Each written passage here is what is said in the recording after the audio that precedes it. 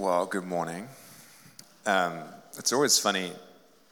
It's funny to me about church when we have like this front row that's like a splash zone. No one will sit in at all. Jason, thank you. And then the back row that you sit in first, and then we keep adding chairs behind you so you're no longer in the back row. So we see you. We know what you're doing. Okay, I want to start with a scripture reading for this morning. It's from Luke 22. Verse 14, and this will be fairly familiar, I think. When the time came, Jesus and the apostles sat down together at the table. Jesus said, "I've been very eager to eat this Passover meal with you before my suffering begins. For I tell you now that I won't eat this meal again until its meaning is fulfilled in the kingdom of God." He took a cup of wine. He gave thanks to God for it and said, "Take this and share it among yourselves, for I will not drink wine again until the kingdom of God has come." He took some bread and gave thanks to God for it. Then he broke it in pieces, gave it to the disciples, saying, "This is my body, which is given for you. Do this in remembrance of me." After supper, he took another cup of wine and said, "This cup is the new covenant between God and his people, an agreement confirmed with my blood, which is poured out as a sacrifice for you." Amen. So as Jasmine said, we're about to embark upon a series called Who Do You Say I Am? This question that Jesus asks us in Matthew 16, asks his disciples, "Who do you say I am?" And the funny thing about that, as Marcy and I were planning out the scope of this it's more than a series, it's like an arc of teaching. It goes all the way through the spring. Who do you say I am? I would kind of hope that maybe every sermon challenges that question in you. And does this change how you see Jesus? Does this deepen how you see Jesus? So it's kind of an interesting concept of we're going to start a series called Who Do You Say I Am, as if this isn't that. But this is still part of that. And as we were planning it, we kind of realized that, we're backing up a little bit, and there's this kind of an introduction to the series. We're in it now. We're trying to answer that question now. Who do you say I am? So over the next few months, we'll be exploring that question on a more personal level. It's a personal question. It includes vulnerability. Because just like it was asked in Matthew 16, the disciples answered, some say this, and some say this. And some... No. Who do you say I am? What do you say in your heart? Who do you say I am? It's a really important question for us to answer. And what we're going to try and do over the next little bit is discover the arc of the Old Testament through the New Testament and how God's story is linked together through that scripture. How we see Jesus in the Bible from the beginning and all the way through to the end. And in this sermon, I want us to look at the covenants of God, the promises he sets. Now, here's a caveat before we begin. I wrote this message, and then I realized I'd written a thesis paper, and I had to cut it down, reword it, and make it something that's a bit easier to digest on a Sunday morning. So with that in mind, it's more on a teaching side of a sermon series than you might normally find. So I want you to lean in. I want you to get ready. If you need a cup of coffee, you go get it. It's okay. We're gonna engage. We're gonna dive into this thing. But I'm gonna start with that. So get ready. I want us to look at the idea that God is a God of promises.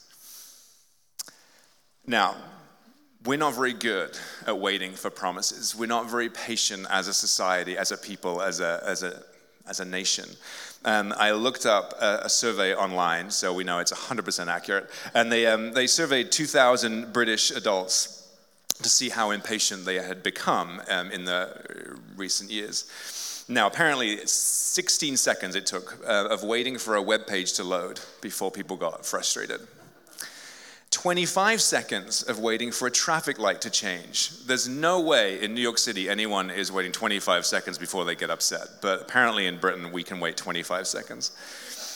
Usually, I think it's less. It says 22 seconds of people to start cursing at their computers or TVs if a show doesn't start streaming. So 22 seconds there. And then remember, this is a survey in Britain, so this is cute. People they described the emotion as anger that they felt if it took more than 28 seconds to boil water so they could make tea.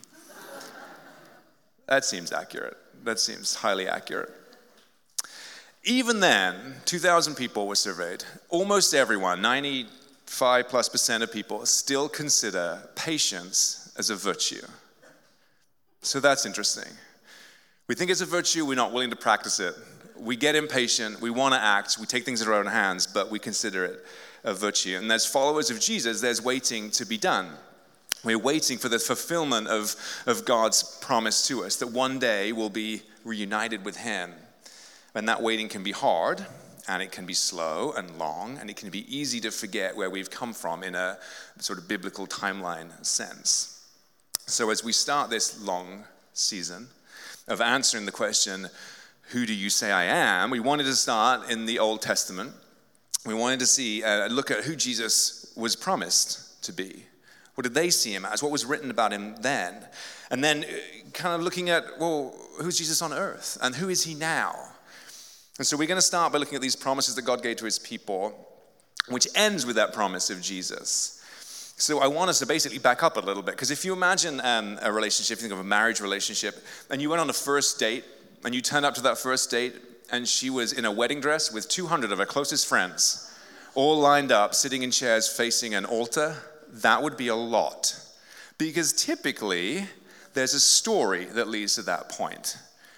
And I think we sometimes do that too.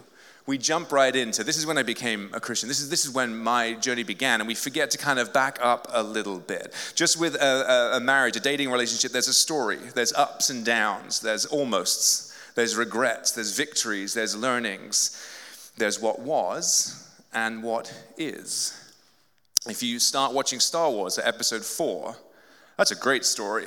Episode 4, 5, and 6, they're great stories. If you watch them from the beginning, they're great stories. There's other episodes before that help with context of the later ones. Now, it gets weird in those first stories for sure. So don't get me wrong, it gets a little bit odd. And we'll find that in the Old Testament too. But it helps with the context of where we've been. So it's a helpful place to start. There's 5 covenants that I want us to dive into this morning. One with Noah, Abraham, Moses, David, and then the new covenant of Jesus. So here we go.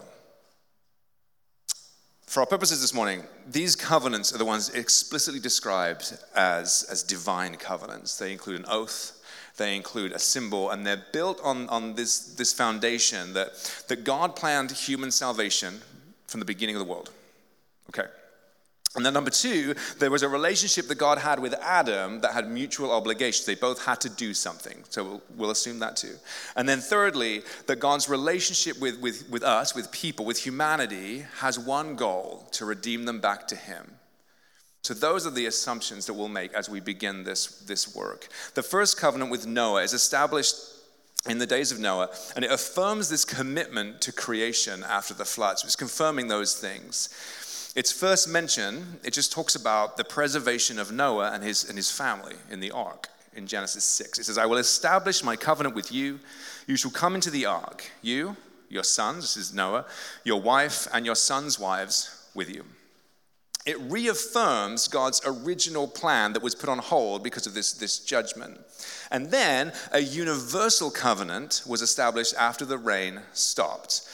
A promise that a disruption of this natural order wouldn't happen again. This would not be repeated. Genesis 8, I will never again curse the ground because of the human race, even though everything they think or imagine is bent toward evil from childhood. I will never again destroy all living things. As long as the earth remains, there will be planting and harvest, cold and heat, summer and winter, day and night. The natural order will not be interrupted again. That's God's promise. There's this emphasis on a value of human life in particular. The primary reason of this covenant is to preserve life on earth without God's interruption, as was in the flood. It implies that this redemption goal that God has will ultimately include all creation. And the covenant with Noah had a sign, a promise to all humanity that this would never happen again. That rainbow is a symbol, a reminder of a merciful covenant promise. So that's covenant number 1. The second covenant with Abraham. God's covenants with Abraham, Isaac, and Jacob are recorded in Genesis again, in Genesis 12. And God promises to bless Abraham in 2 ways. One, that he'd become a great nation and have a great name. And second, that through him, God would mediate blessings to all people. And these promises are sealed by a covenant in Genesis 15. The Lord made a covenant with Abraham, he was called then, that day, and said, I have given this land to your descendants, all the way from the border of Egypt to the great Euphrates River. And then in chapter 17, he speaks of an international and sort of everlasting dimension of that promise. This is my covenant with you. I will make you the father of a multitude of nations. What's more, I'm changing your name. It will no longer be Abram. Instead, you'll be called Abraham, for you'll be the father of many nations. I will make you extremely fruitful. Your descendants will become many nations, and kings will be among them. I will confirm my covenant with you and your descendants after you from generation to generation. This is the everlasting covenant that I will be your God and the God of your descendants after you. It formally confirms God's promise to make Abraham into a great nation and how God will work out in his goal of creation in Abraham's offspring and in his descendants, Israel. This, however, is still just the first stage of God's unfolding plan. The second is how the great nation descending from Abraham will provide blessings to all people. We start small with one, it expands to all people. Now, we probably should only have to hear God's promises once, but we are impatient and we get bored and we forget. So even though God is trustworthy, even though we're impatient, we don't believe his promises. That's our fault. That's not his. He is gracious. He is patient. So he gives the promise to Abraham in Genesis 12. He turns it into this covenant we just mentioned in Genesis 15. And then in Genesis 17, he doubles down again, because we forget too much. And he adds in this new element, a covenant sign, and that was of circumcision. And that's in Acts, it's referred to as the covenant of circumcision. And it wasn't just Abraham's descendants by birth, not just his own children, but any person, any man belonging to the covenant community who bore the sign of it. The sign of circumcision sealed the covenant. It didn't create it, it sealed it. It wasn't Abraham's obedience in being circumcised that persuaded God to make the promise. The sign sealed what was given, and that's really important. Paul teaches in Romans that Abraham received the sign of circumcision as a seal of the righteousness that he had by faith while he was still uncircumcised. Just as a wedding ring is a symbol, a seal of a promise made. It's a covenant with Noah, a covenant with Abraham, a covenant with Moses. Now, to give us some context, because we're going to get lost, we have Abraham who marries Sarah. They have a son, Isaac. He marries Rebekah. They have a couple of sons, Jacob and Esau. Jacob marries Rachel. One of their sons is Joseph and his Technicolor Dreamcoats and all those things. After he dies, the new Pharaoh of the land, the new Pharaoh in Egypt, doesn't remember Joseph, doesn't know the story, hasn't watched the movie, doesn't know what's going on. So he enslaves all the Israelites out of fear for their number. That's what happens. This is where we are in kind of biblical timeline. There's 400 years of that, which is prophesied to Abraham, but 400 years of that. And after that, the covenant God makes with Moses is on the way to the promised land. They walk out of Egypt, the whole thing happens, they sing the song, Mariah Carey's there, it's beautiful. And at Sinai, God makes a new promise with Moses. It renews the one he'd made with Abraham. And he gives them the 10 Commandments as a seal of that promise, the rules by which they should live. Now, here's where we can get a little bit confused and think that the descendants of the Israelites need to do this in order to inherit the land. And that's not the case. It's more about how they conduct themselves within the land because they're God's chosen people. So in order to be God's treasured possession or kingdom of priests or holy nation, these are all descriptions from the Bible, Israel must keep God's covenant by submitting to its requirements, which included and were built upon the 10 Commandments as a sign and a seal of that covenant. By adhering to those guidelines given at Sinai, Israel would be different from other nations. They'd reflect God's wisdom and greatness to surrounding people. They would be his witnesses to the watching world. In Deuteronomy, it says, "Obey them completely. You will display your wisdom and intelligence among the surrounding nations." When they hear all these decrees, they'll exclaim, how wise, how prudent are the people of this great nation. So Abraham's descendants would not just follow in his footsteps, but they'll facilitate the fulfillment of God's promise in the promised land. Israel, like Abraham, had to walk before God and be blameless, an echo of that thing in Genesis 17. Failing to do so would undermine the entire purpose of Israel's existence. If they just did whatever they wanted under the idea they have this promise, what's the point of being God's nation? What's the point of being the one set apart? So when the nation gets bored, because Moses is stuck up on the mountain talking to God, they melt down all their earrings, they turn it into a golden calf, they find something else to worship because they are impatient, they get bored, they get restless, they forget who they are and who they're challenged to be, which is why that incident is so graphically important and shows the detriment of what they were playing with. After that, God reestablishes that covenant. But it was an act of grace rather than one of judgment. Yahweh, the Lord, the God of compassion and mercy, slow to anger and filled with unfailing love and faithfulness. Lavish, unfailing love to 1,000 generations, forgiving iniquity, rebellion, and sin. And then at the end of the incident, God reissues the covenant. He says, listen, I'm making a covenant with you in the presence of all your people.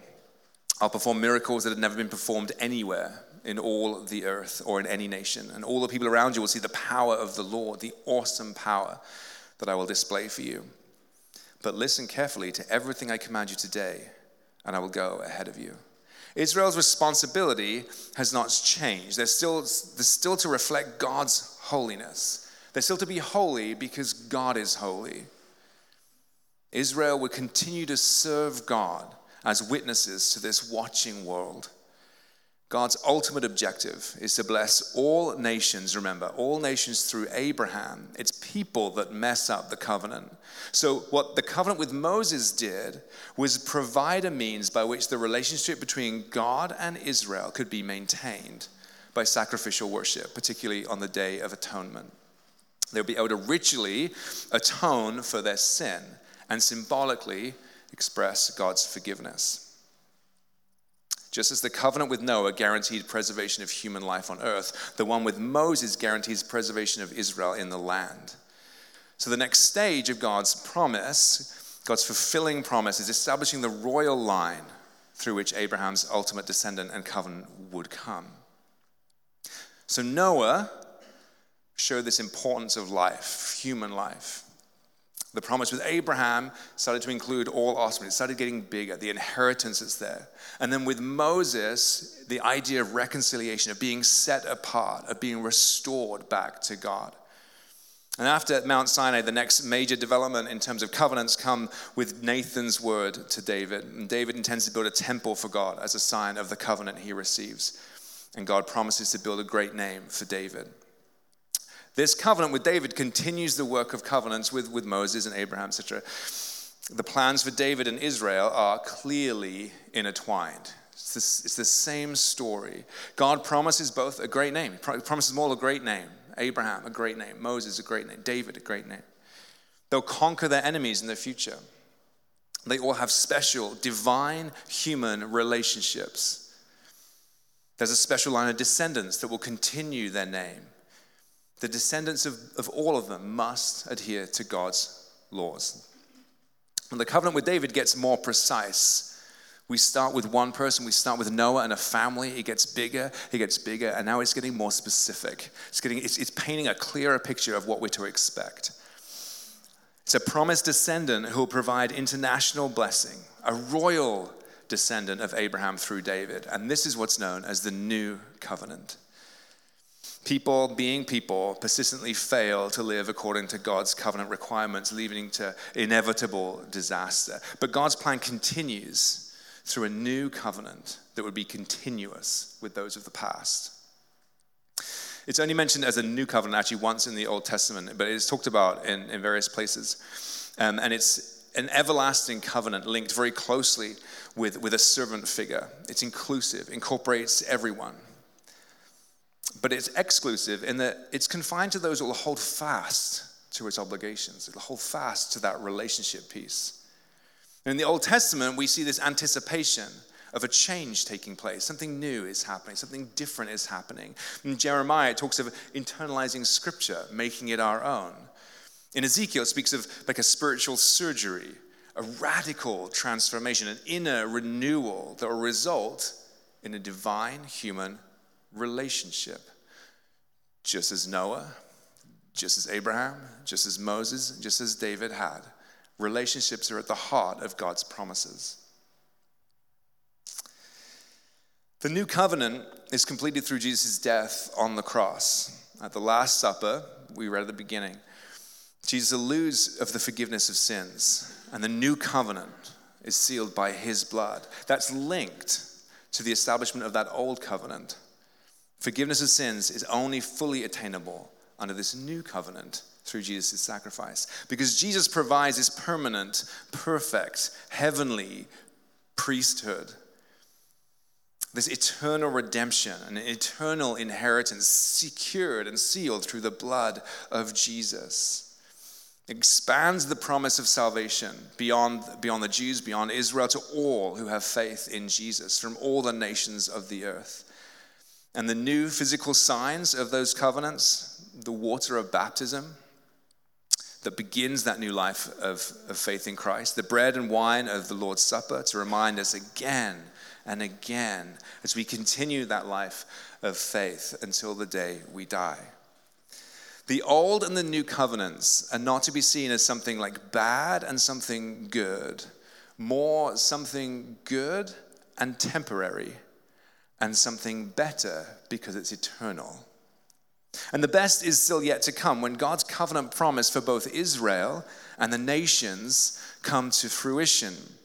The ultimate expression of God's creative and redemptive goal awaits fulfillment in that new creation, the promise of John's vision of heaven in Revelation.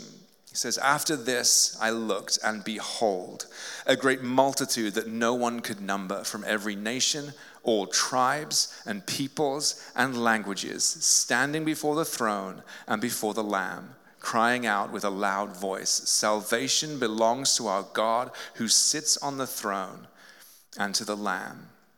And only then will the hope expressed in all these covenants be fully experienced. Revelation 21, "For the throne of God and of the Lamb will be in the city, and his servants will serve him, and they will reign forever and ever." As we wait on God's promises, we live under a new covenant of forgiveness through grace. And just as Israel's had a responsibility, we have one too, to acknowledge that gift, to reflect God's holiness, to be holy because he, the Lord, is holy. We are called into a divine human relationship. We're called to be set apart for his kingdom work, and we'll make mistakes and we'll fall short, and Jesus will call us into relationship with him again and again. He draws us in and he sends us out. In John 21, chapter 21 in the Gospel of John, Jesus has died, the disciples are lost, they're confused, and then this scene presents itself. Simon Peter says, "I'm going fishing." "We'll come too," they all said. So they went out in the boat, but they caught nothing all night. At dawn, Jesus was standing on the beach, but the disciples couldn't see who he was. He calls out, "Fellows, have you caught any fish?" "No," they replied. So he says, "Throw out your net on the right-hand side of the boat and you'll get some." So they did. And they couldn't haul in the net because there were so many fish in it. Then the disciple Jesus loved said to Peter, "It's the Lord." And when Simon Peter heard that it was the Lord, he put on his tunic, for he'd stripped for work, jumped into the water, headed to shore. The others stayed in the boat, pulled the loaded net to the shore, for they were only about 100 yards away. When they got there, they found breakfast waiting for them, fish cooking over a charcoal fire and some bread. "Bring some of the fish you've caught," Jesus said. So Simon Peter went aboard, dragged the net ashore. There was 153 large fish, and the net had not torn.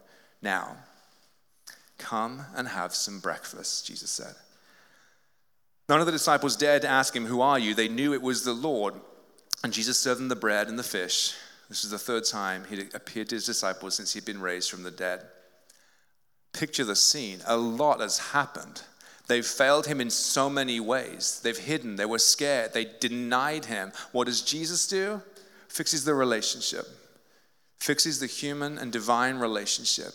The core, the white hot center of the covenant is a relationship between God and the created, us, his people.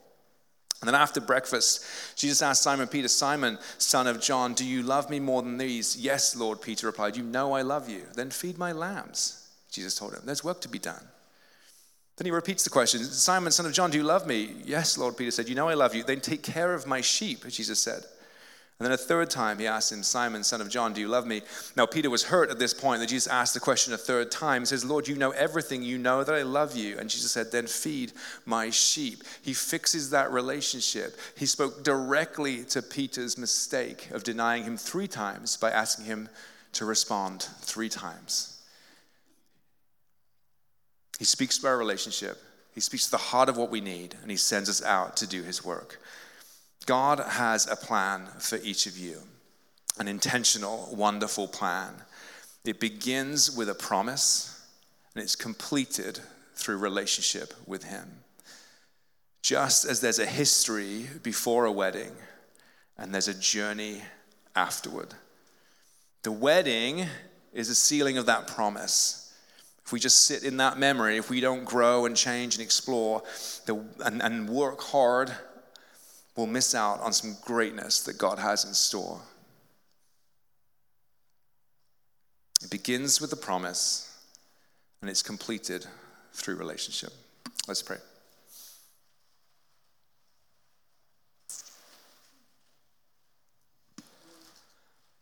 Father, we thank you for the faith of those that went before, the faith that we get to stand on, the shoulders that we stand on, the legacy we continue. We thank you that you're at the beginning and you'll be at the end.